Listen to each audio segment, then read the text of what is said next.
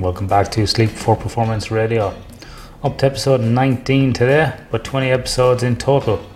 Today I am joined by Daniel Bonner. Daniel is a clinical psychologist and master's graduate of the world-class insomnia research group at Flinders University in South Australia. Daniel currently works as a clinical psychologist, treating children, adolescents and adults with sleep disorders at Jeffrey and Ree Clinical Psychologist here in Perth, Western Australia.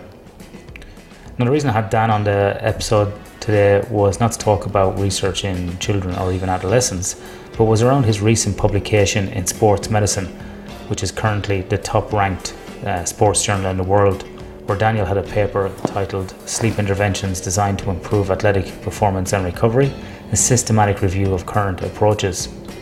And Daniel really has a great understanding and appreciation of the current literature out there on sleep interventions for athletes. And surprisingly, there isn't that many, which we discussed in this episode. Daniel's also published in areas around caffeine, school-based interventions for adolescents as well, and also in the space of memory and recall. So, hope you enjoyed this episode, and let's get into it.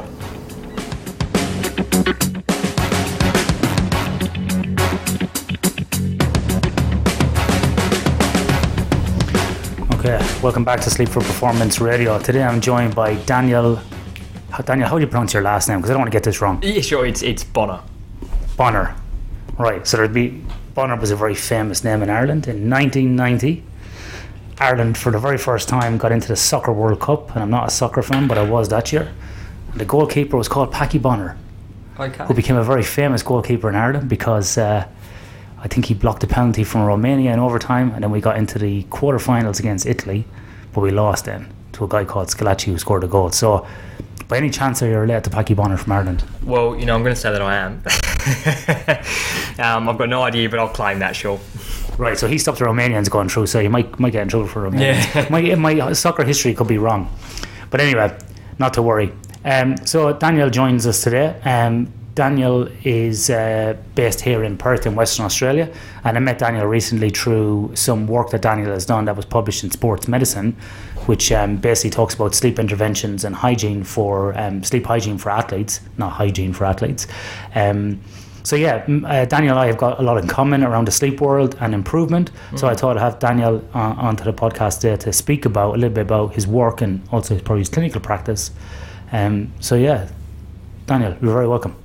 Yeah, listen, thank you for having me today.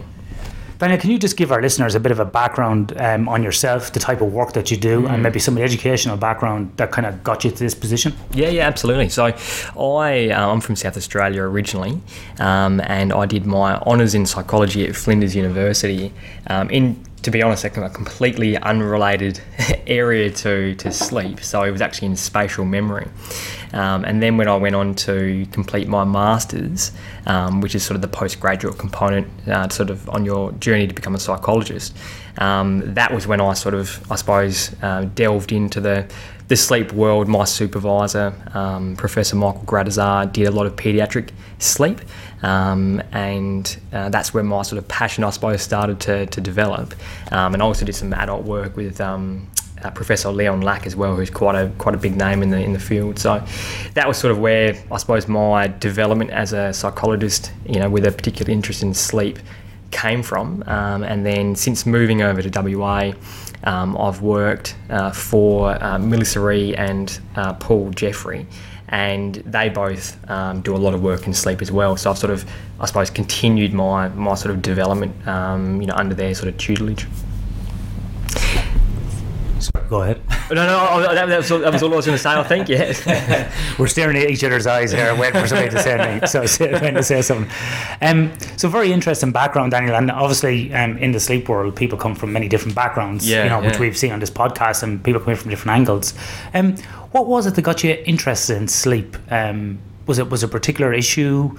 Was it a project? Was it just kind of really funky to learn about at uni? What kind of got you interested in it initially? Well, I suppose it was a combination of things. I mean, I suppose walked into it not knowing too much about sleep. When you do your master's in psychology, you have to complete a thesis, and so I was doing sort of 2 projects. One was with adolescents, doing a sort of a school-based sleep intervention, and the other one was a literature review around caffeine use in adolescents as well. And so I suppose it was, through my research into those 2 topics that I started to sort of develop an interest. And then Michael, my supervisor, was a absolutely brilliant supervisor, and his passion, I think, very much sort of rubbed off of me as well. And from there, I suppose, I think in some circles, clinically speaking, maybe sleep isn't recognised by all psychologists as being something important to actually tackle, clinically speaking. And I suppose see it completely differently. You can when you actually talk to people in depth about sleep problems that they might be experiencing, and you sort of see the level of the impact on their lives, and being able to sort of, I suppose, make a difference in that space can be quite, I suppose, rewarding. And so I suppose that just sort of validates the interest and the passion and the work that you sort of put into your clinical work. Yeah, I remember a few years ago having a conversation with a guy who was an occupational physician. So obviously you become a doctor and then you go into a specialty, whether it be sleep and respiratory or occupational physician or whatever it might be. And he was saying, like, when he did his undergraduate degree in medicine, it's very interesting. He said, you spend about maybe, a day or 2 on nutrition. He said he thinks he got like 4 hours on sleep. But he goes, then when you go into the general practice, or when you're meeting with people or patients, is that like 80% of the problems being presented are related to sleep and nutrition. People are like, I can't sleep, my diet's crap, stressed at work. There's all these things that, we don't really probably give enough attention to in our life, but seems to be a massive problem. Now, in your work as a clinical psychologist, how many people, because you see people from a broad range of backgrounds and industries and environments, whatever it might be, what percentage of those people do you find come to you with a sleep-related issue, or sleep may be a contributing factor? Well, I suppose my perception is probably a little bit biased here, because one of my sort of workplaces focuses specifically on sleep. So people, come to us for sleep issues. So there's I suppose that bias. But outside of that, I would say it's a huge proportion of people, who might come for another issue, which they might sort of be their number one priority, but as you were just sort of suggesting, sleep being either a sort of contributing factor or perhaps a maintaining factor for that issue as well.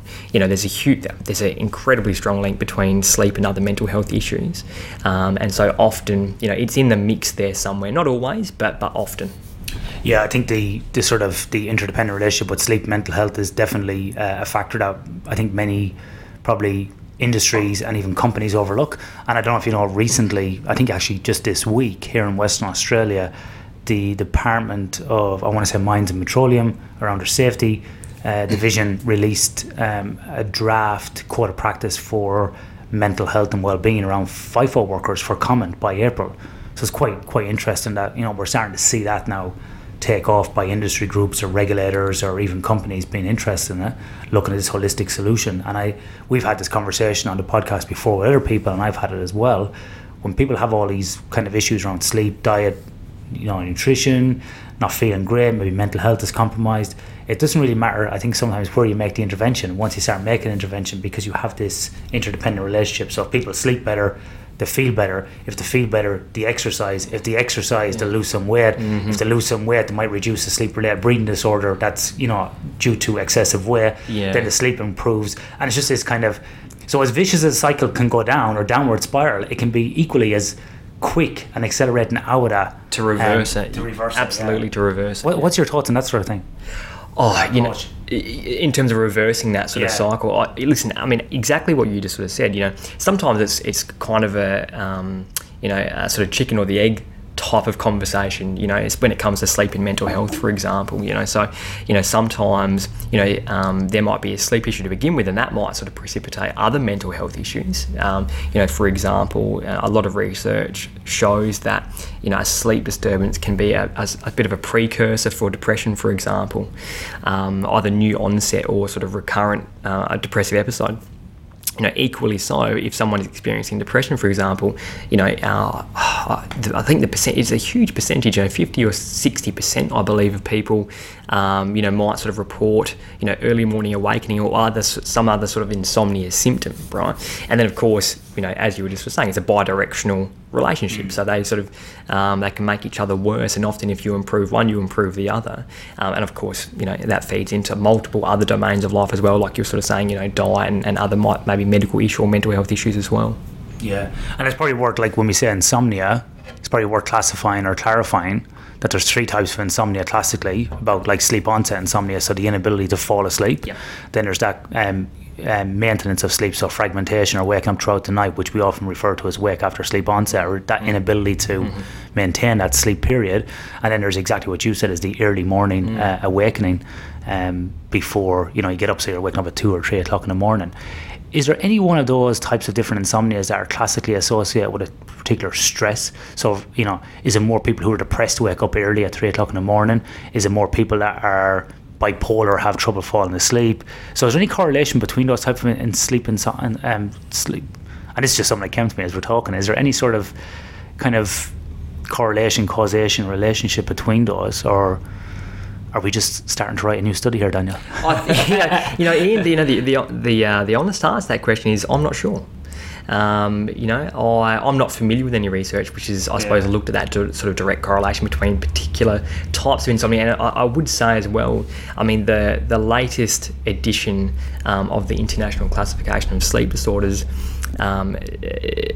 doesn't necessarily make or put much emphasis on the distinction between the different types of ways that people can experience insomnia, and they sort of just refer to it these days as sort of primary insomnia disorder, which just encapsulates basically everything that you were just sort of describing in terms of sleep onset or wake after sleep onset or early morning awakening. Yeah. So I'm sorry, that's the answer to that question. I'm not quite sure. We're currently looking for funding for that study. If anybody would like to send us in dollars, we'll take any amount in excess of 20 grand. So Daniel, recently you've had this great review article published in Sports Medicine, which is the top sports journal based upon impact factor in the world at the moment, and it's titled Sleep Interventions Designed to Improve Athletic Performance and Recovery, a Systematic Review of Current Approaches. That's a massive title. It's a long title. It sounds very good and very clever. Can you give us a quick overview of what you were trying to do here? What the aim of this review was? Because this wasn't an experiment, but more of a review of what was out there. Can you just tell us about what that review aimed to do, and what is a systematic review compared to just a normal lit review? Sure. Yeah, it is quite a fancy title, isn't it? It's very fancy, yeah. I'm quite jealous. I got title envy here.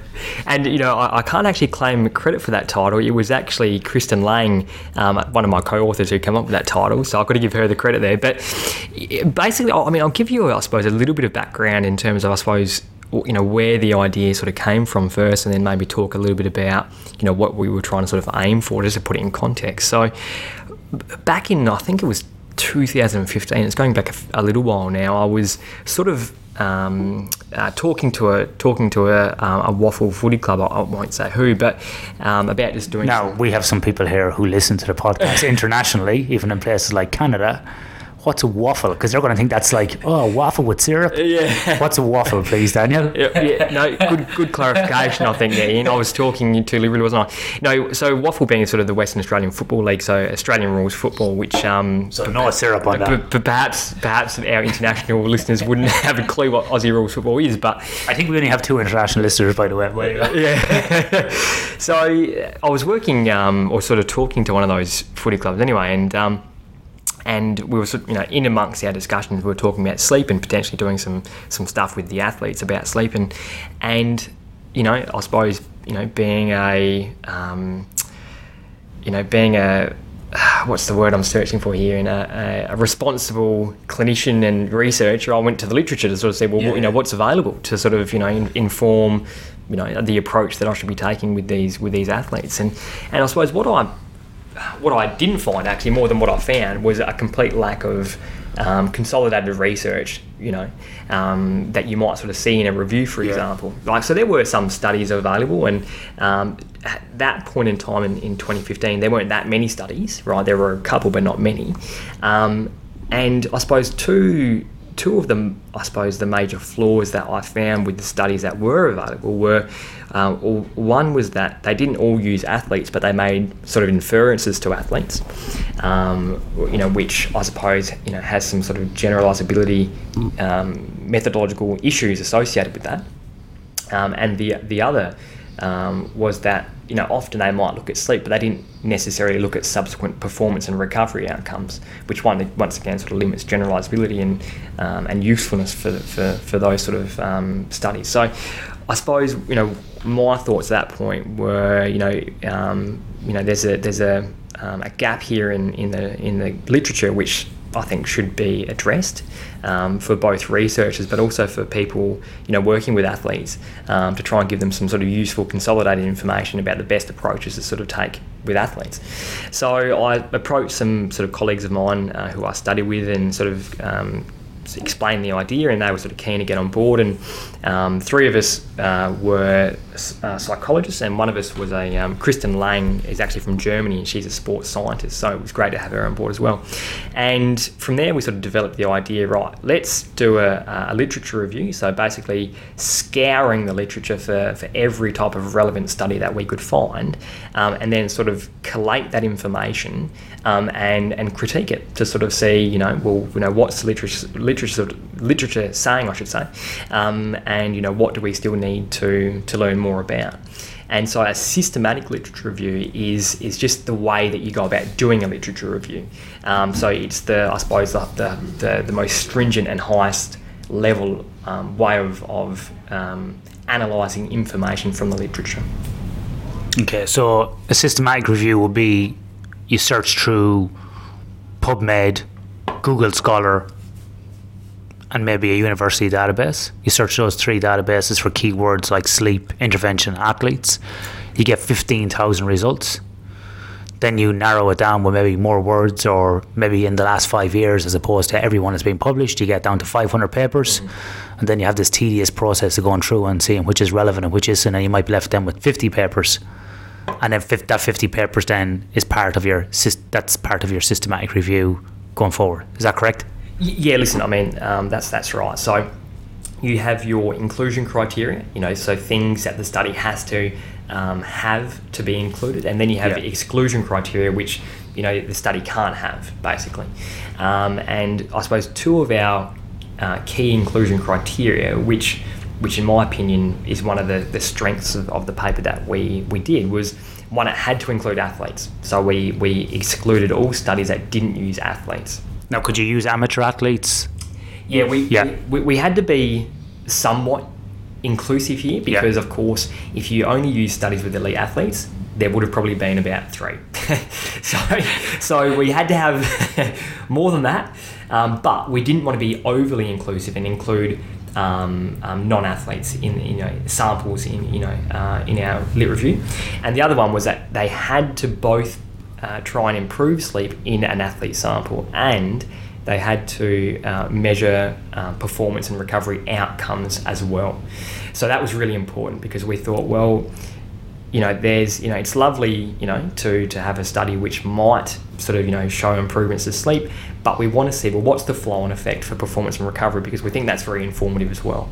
So those were the two sort of key inclusion criteria for our study, and using those selection criteria and going through the process that you sort of just described before, which is, I have to say, is very tedious and very long. We found 10 studies, so which is not a huge amount. Yeah, and that's one of the things I wanted to draw attention to. And people would probably go on 10 studies, and this is one of the reasons, or one of my kind of around the same time that you started looking at this was around the time I started my PhD.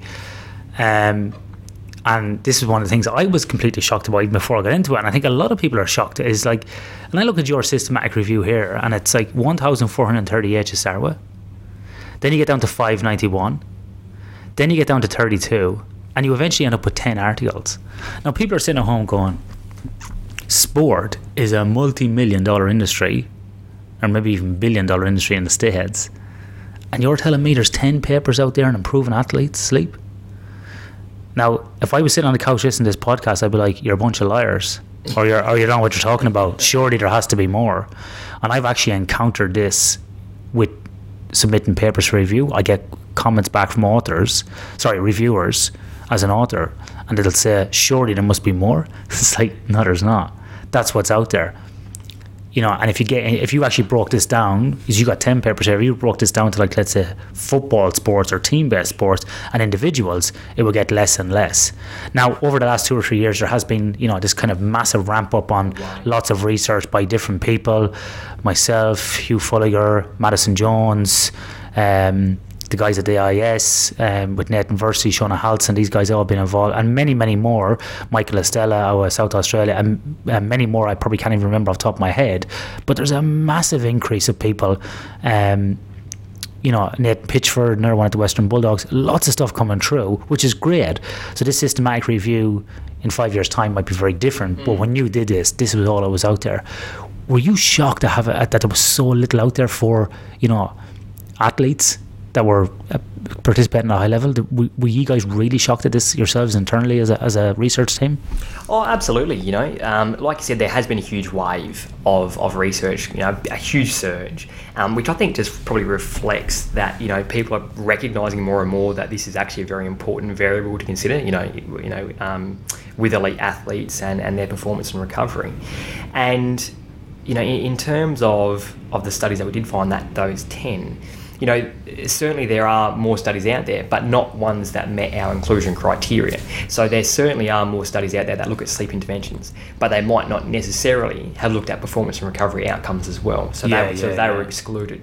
And there might have been other studies. There are some quite other well-known studies which we didn't include, but are actually quite well cited in the literature because they didn't use athletes. So there are more studies out there, but just not ones that we felt were informative enough to include. We really, one of the big aims of our study was to if a coach or a staff member from a club, or working with athletes, looked at our paper, would it inform them, of the most well-researched, well-validated approaches currently examined so far. So that's what we were trying to do. So, getting down to the point at the end of the question, what did you find? What is the best things to do as sleep interventions or sleep hygiene? What is the best things for coaches and athletes to do? Or is that a two-part question, coaches first and athletes? Or how would you approach that? Yeah, a really interesting question, Ian, right? Because I think it is a two-part question. And we identified, and other people have done this as well, so we're certainly not the first to say this, but we very much think that it's important to include coaches in the processes with athletes, okay? Because of course they play such a big part in determining, well, what are athletes doing? What are the recommendations they're making? Are they on board with the changes that the athletes are going through? If they're not, that's a problem. So we certainly advocate for coaching staff to be involved in the process and to have a real understanding about, what the exact changes that, might be suggested are and the rationale behind them. In terms of, I suppose, for athletes specifically, we sort of found that there were, broadly speaking, 3 different types of strategies in the literature, from a psychological perspective anyway. So if you're an athlete, this is the part you have to listen to. This is the part you have to sit up and go, right, I'm going to listen. If there's 3 things I'm going to take out of this is what they're going to be. This is where I charge a premium if I was clever. So we identified that one of them was sleep extension. Okay, now that can be achieved in 2 different ways. You can think about it in terms of total sleep duration, which includes napping and sleep at night, or it can be targeted napping only. Right, so there are 2 different types of sleep extension there. We also found that there was obviously sleep hygiene studies as well. There were, I think, 3 of those, so they were one of the more prevalent ones. And then we also looked at recovery strategies which affect sleep as a consequence of the recovery strategy. Okay, so things like cryostimulation and stuff like that. And so those were broadly speaking the three categories that we looked at. Right, so with those three categories, I want to just stop here for a minute because I want to go into these a little bit in more detail. The first one, sleep extension, which you're saying could be a combination of increasing like your time in bed from 8 hours to 10 hours to 12 hours to 14 hours. And the other one is a combination of the sleep duration and the napping. What's the best combo? So what gives you your best bang for your buck? Is it staying in bed for like 10 hours and trying to sleep for 10 hours? Is it best to get 8 hours and have a nap in the day? Or what's the variables you consider in that? That's a really complex question. I know, but you were looking at me, so I thought I'd ask you. So basically, keep in mind, right, that when it comes to the napping literature with athletes, it is very limited, right? The two studies that we sort of found with total sleep duration, so sleep extension via napping and sleep at night, they found some really good outcomes, in terms of, cognitive and physical performance, especially cognitive performance. So there's probably the most well-cited study was by Ma et al. I can't remember the rest of the authors on that paper, but basically they... Sherry Mai. M-A-H? Is it M-A-H? Is that how you I think it's Mai. I hope she's listening. She's at Stanford. She's doing a lot. Yeah, I've spoke to Sherry before. She's got that classic paper on sleep extension. Yeah. With the basketball athletes it's very interesting paper. So I think Bill Dement was on that, who's like the people often refer to him as the grandfather of sleep medicine. So he was around when they discovered REM stages and all that sort of stuff back in the early 60s, late 50s. So she's at Stanford. I believe she's medical doctor now, or training to be a medical doctor. It's been a while since I spoke to her, but yeah, that's a classic study. Very good person to follow on Twitter. I think she's been doing some stuff with Winter Olympians at the moment, so showing some good stuff there as well. So yeah, that's an excellent paper, and that's freely available. So I might put that in the show notes. It's about sleep extension for athletes. Yeah, thanks for correcting me on the pronunciation of the... I could be wrong. I could be wrong. Don't listen to me. But you're right. It is a really, really well-cited study. I think it was the first study of its kind. So, it's well-cited in the literature. And yeah, they looked at sort of total sleep duration. So they encouraged napping, and they also gave athletes a sort of set time in bed of 10 hours, which is pretty lengthy. 10 hours is quite a long time in bed at night. Now they found huge improvements in a range of sort of performance measures, sprint time, shooting accuracy, reaction time, quite a few.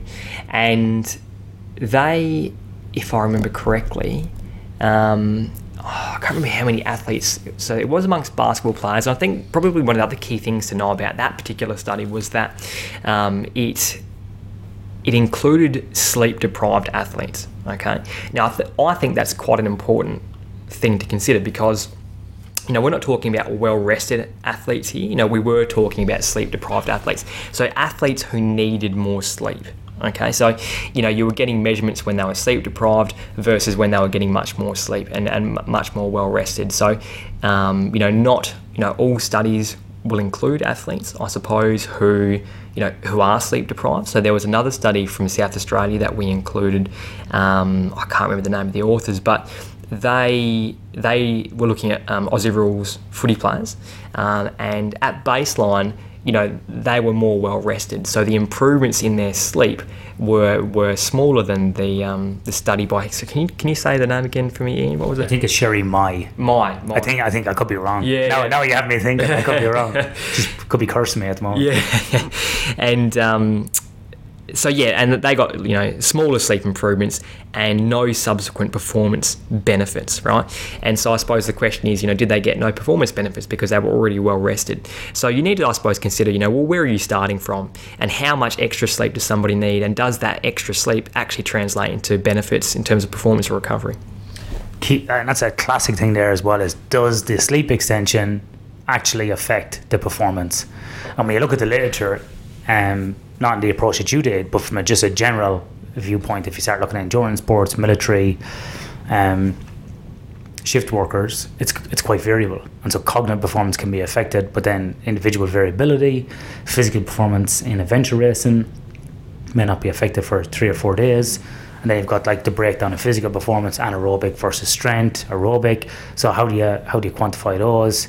How good is the person at the sport? How long have they been doing it? How much do they recall? How much is just like kind of memory based, skill? How much is just like, auto? So it's difficult, to kind of find, and that's why the Sherry My study is so good, because they had things like the PVT, the psychovigilance motor test, which measures reaction time. They had free throws from the 3-point line. They had sprint, so kind of fairly standardized tests that people could do, and you could repeat them fairly easily. So I had those repeated measures in the study, and you could, like you said, before and after the sleep intervention, they could really clearly see the effect on performance. But when you start getting into team-based sports, AFL or rugby, where the strategy might be different because of the type of game, trying to correlate the performance of a player with the sleep is very difficult. And because every game strategy could be different, they could be getting different instructions from the coach. Where in individual sports, where it's distance or time, it's a little bit easier to start looking at what goes on. So a run, for example, a 10k run, you can kind of say, do I sleep deprive somebody and see what happens? But then again, if the person or the athlete's very good at that sport and they've been running for 20 years, can they just really kind of blast themselves for that 45 minutes, whatever it might be, to get that PB or to maintain that time? So it's quite different. And we see this a lot in special forces and military as well. People do extraordinary things with extreme sleep deprivation that wouldn't classically meet. So yeah, I'm probably throwing out too many things out here, but it's just really interesting when you start looking at these kind of strategies and how they affect people. There's so much variability with people. Yeah, no, it just reflects the how complicated it really is. For example, with the sorry, Ian, I've just lost my train of thought. Actually, what study was it? Actually, let me have a second, Ian, to remember what I was actually going to say then, because I've just forgotten what I was about to say. We're going to take a quick commercial break here. Take as much time as you want. We just edit it out. What was I thinking? Because it was 3 things we were talking about: sleep extension and napping. Then the second point. The complicated nature of. Yeah, sorry, I remember. I know what I was saying now. Yeah, so I suppose one thing to take into account, because I don't want to give the impression that people should be spending really long periods of time in bed trying to catch as much sleep as possible, because of course if we think about clinical sleep disorders, we know that with insomnia, for example, often people in a response to not getting enough sleep or missing out on sleep, they try and catch more sleep by spending more time in bed. Unfortunately, by spending more time in bed, they're only reinforcing that negative association between not sleeping and being in bed. So, it's a real balance, and so I just wanted to mention, I suppose, I don't want anyone to sort of walk away thinking, right, I need to spend 10 hours in bed. It very much comes down to individual sleep need. You can only get as much sleep as you need, and that differs between individuals. Yeah, and this is something we spoke about before, I think, in the podcast with other people as well, is, well, how much sleep do I need? One of the best ways of doing it is probably, if you go on holidays without the imposition of an alarm clock or a work schedule, what time do you normally want to go to bed? What time do you normally fall asleep? Without the stimulation of a nightclub, drinks, TV, a dancing band, whatever's going on. Without that stimulation, what time would you normally go to bed and what time would you normally wake up at? And that's probably, if you can maintain that for 2 or 3 days, that's probably a fair indication of how much sleep you need.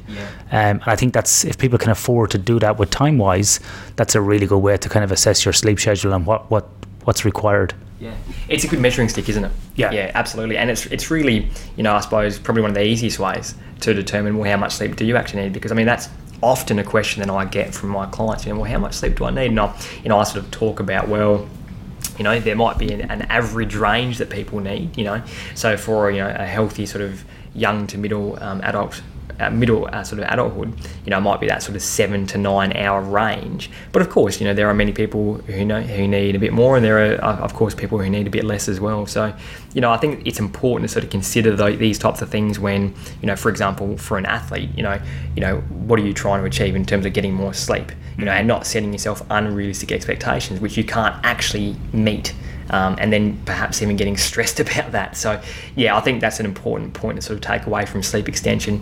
Yes, it's good to get more sleep, probably as a general rule. How much extra sleep do you need? Well, that depends on the individual. Yeah, definitely, yeah.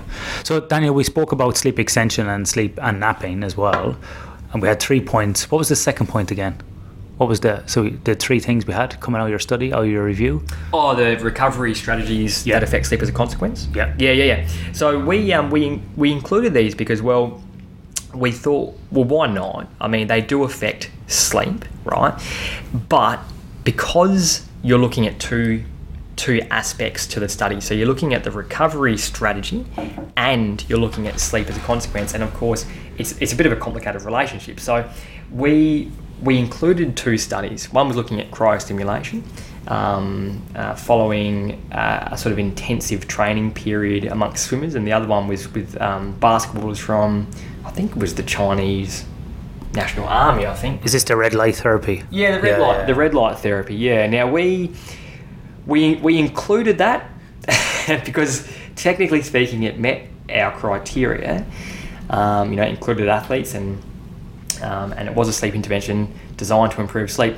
However, we were very unsure about the rationale and the conclusions that were drawn from that study, and we kind of made that, I think, apparent in our sort of conclusions that we drew about that. I think I left that one out of my lit review. Yes. Yes, we were compelled to include it, but we were very cautious in our interpretations of that study. Yeah. So the first one with the cryotherapy, this is interesting because obviously in the sports world, in the athletic world, sleep and recovery go hand in hand. And a lot of people will ask about cryotherapy versus ice baths, and there's all this sort of discussion around what's good and what's bad. And I know about 6 months ago I had a look at the cryotherapy, and I spoke to some people as well who do a lot of recovery with elite athletes at the Olympic level. And the overall conclusion at the time was, well, cryotherapy, when you look at the studies overall, really didn't show any much more benefit than an ice bath for 20 minutes. Bit like compression gear, it shows perceived benefits, but no actual objective measures of recovery. And it's a bit like the compression gear. It was a very interesting infograph I shared this week, which is like people wear compression gear running. Compression gear is only designed for recovery, not for performance while you're actually moving, we'll say. But also the only real benefit of performance was perceived. Okay. So it's kind of interesting how things kind of get bastardized over time and get used or promoted in different ways. So what did you find with the cryotherapy and the effect on sleep, if any?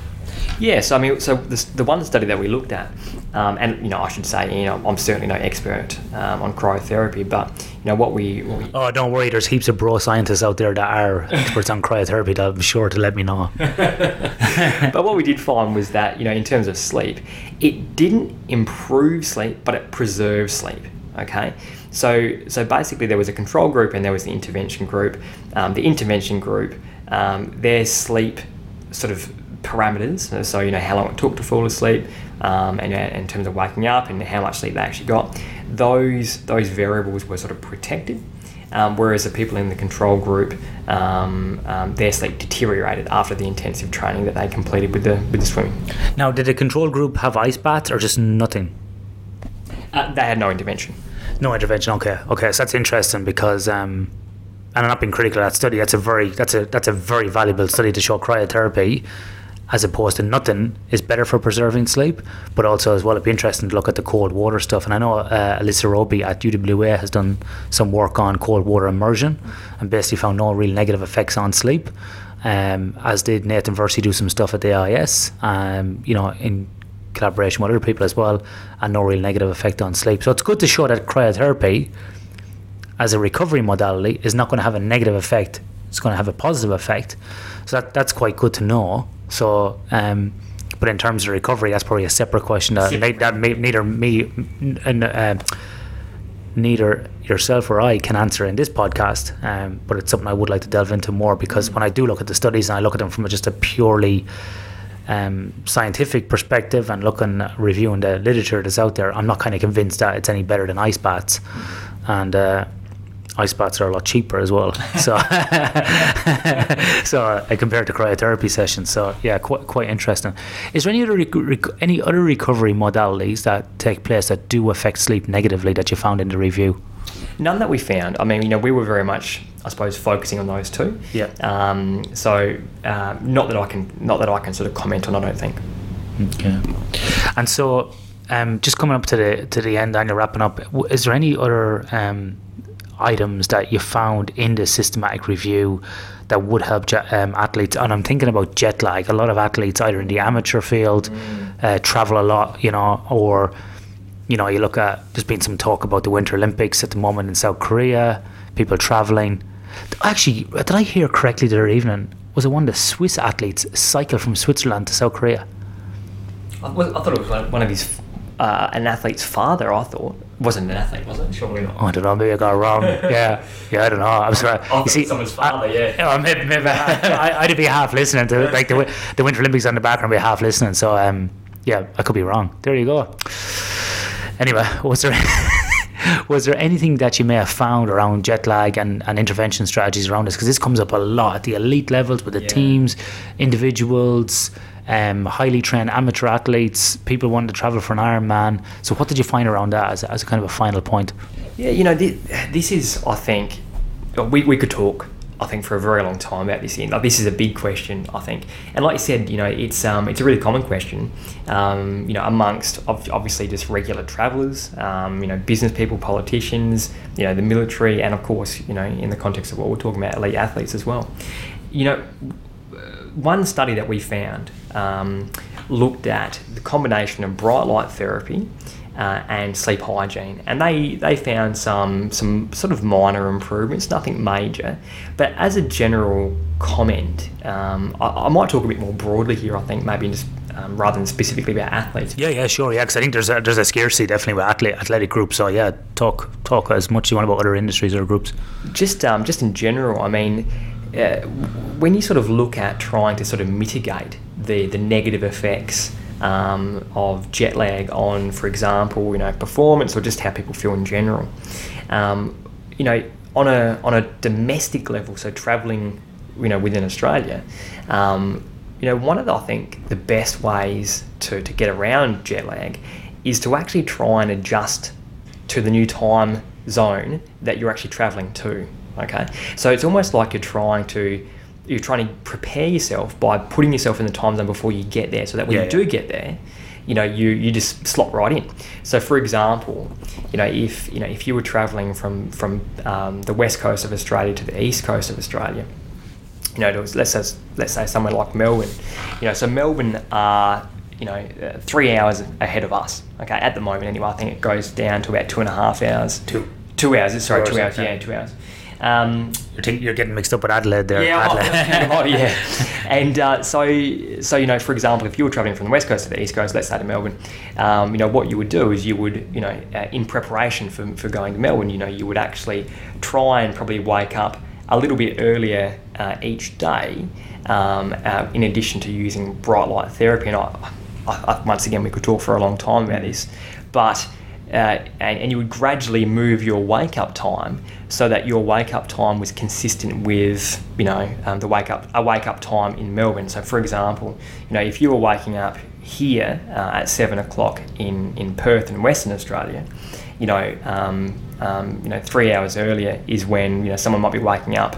So 4 a.m. Yeah, about 4 a.m. Yeah. So for example, if you started at 7 o'clock and gradually woke up, let's say half an hour earlier each day, in addition to getting some bright light, sunshine in the morning, and you actually started, waking up at 4 o'clock, when you fly to Melbourne, of course, you'll be waking up at 7 o'clock there, which I suppose just takes that edge off that 3 hour difference between, Perth and Melbourne, for example. So as a general rule, if you can do that, domestically speaking, I think that's a really helpful way of trying to get around jet lag and just adjusting, more effectively to the new time zone that you're in. Internationally, it gets way more complicated, and there's things that you could be doing pre-flight, in-flight, and probably post-flight to sort of maximise adjusting as quickly as possible to the new time zone that you might be in. Yeah, and you're right, this is a very heavy topic, and we had someone on episode 4 talking about jet lag and napping and so on. And also I've spoken across different podcasts about some of the work that we've been doing, and then last year with Tim Smithies, who was doing his honours project at UWA, we actually did that with the Western Force. We looked at them doing a global travel schedule. So Australia to South Africa, then on to Argentina, and then back to Perth. So it was quite in a westerly direction. So it was quite a serious, significant kind of jet lag study that we undertook there, which we're currently trying to write up as a paper. So on that, and exactly what you're saying as well is about the pre-flight schedule is interesting, because I've had the opposite happen this week. I just got back from Melbourne on Sunday, and so when I went over, I got into the time zone quite quick. But when I came back, sort of 8 o'clock here at night, I'm like, I gotta go to bed, because my body's on like 11 o'clock at night. But then we're waking up at like 4, half 4 or 5 in the morning, trying to fall back asleep. And so we were only starting to get right, the last day or two from coming back from that trip. So it works both ways. But I do have to laugh when we talk in Australia about domestic travel being a 5-hour flight, because if you look at Europe, like for me, that's like Dublin to Moscow, and we classify that as a long haul flight. I think Dublin to Boston's like 6.5 hours maybe, so it's not that much further to go to the US. So when we talk about domestic in Australia, I think we get a little bit blasé about how big this country is, and long haul. It's it would be classified as a long haul flight in other countries. So Daniel, brilliant conversation today. I think we're going to have a few more of these going forward, because there's lots more that we can delve into. We just skimmed the top. How can people find you if they want to talk to you more about sleep hygiene, sleep interventions? Obviously there's your paper, which we'll put in the show notes, that big fancy title.